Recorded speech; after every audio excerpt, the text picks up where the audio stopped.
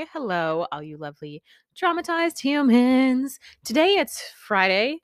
It's the last day of April. April showers bring May flowers. It hasn't been raining in April because I live in Southern California and it never fucking rains here and it's just sunny all the time. And that sounds like a good thing, but it's kind of not. So anyway, May Day is tomorrow, and I like that May Day sounds like May Day, but it also is like, hey, bring someone flowers. That's what you're supposed to do on May Day. On May Day, you're supposed to bring somebody flowers. I used to bring my grandmother flowers, or I'd pick her like a bouquet of dandelions or some shit, and she'd still be like, thank you, hon. And that's a very loving thing for your grandmother to do, say like, thank you for these weeds. Anyway, today we're talking about dietitians. Ooh, I saw a dietitian for probably a year and a half, but when I first started seeing Amy the dietitian, I hadn't quite figured out how to feed myself. Real talk. I was past the really bad eating disorder stuff, the purging and the starvation and the inevitable binges. I'd stabilized my body weight enough that it wasn't concerning. Like I wasn't underweight anymore.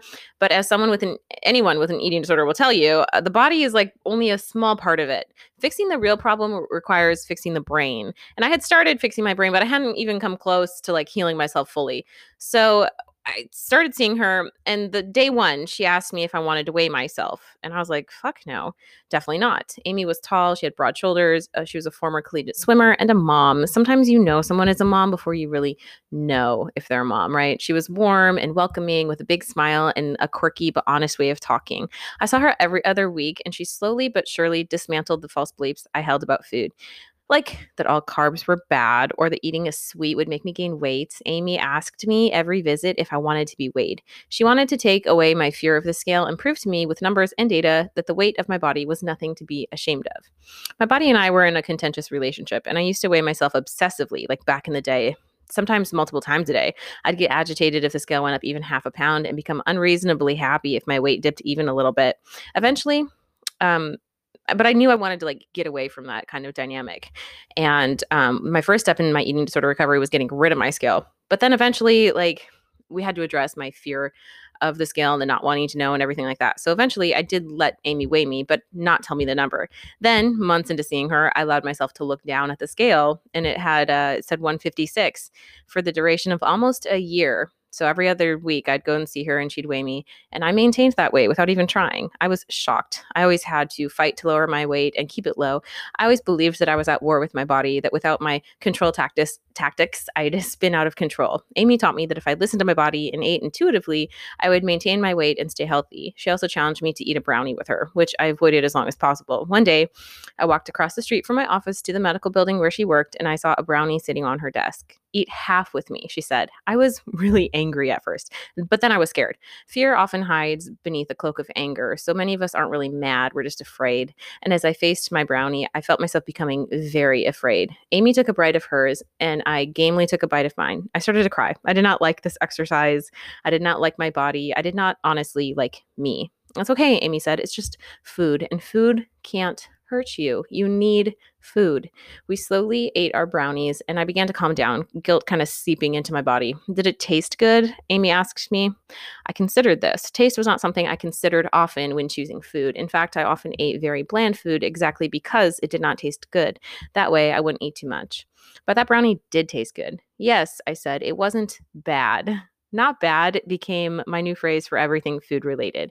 Not bad felt easier than good, more accessible and less scary. And if I was ever going to fully shed my eating disorder, I had to shed my fear. I had to shed every voice in my head that instructed me to doubt myself and my body. That brownie was the best brownie I'll ever eat.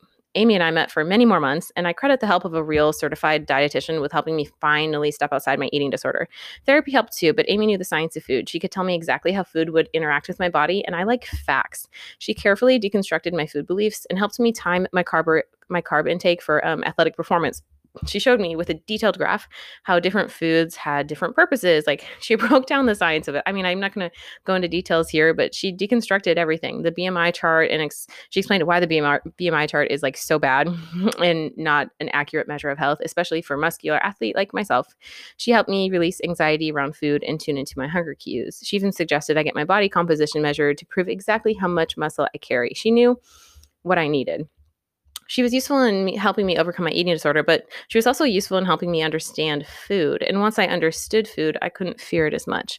Knowledge really is power. And if you're feeling unsure about your diet or like you don't understand nutrition, seek the help of a professional. There are so many people who want to tell you how to eat or what foods are good or bad, but most of them are pandering bullshit products with little to no scientific backing. If someone is trying to sell you something, it's probably bullshit.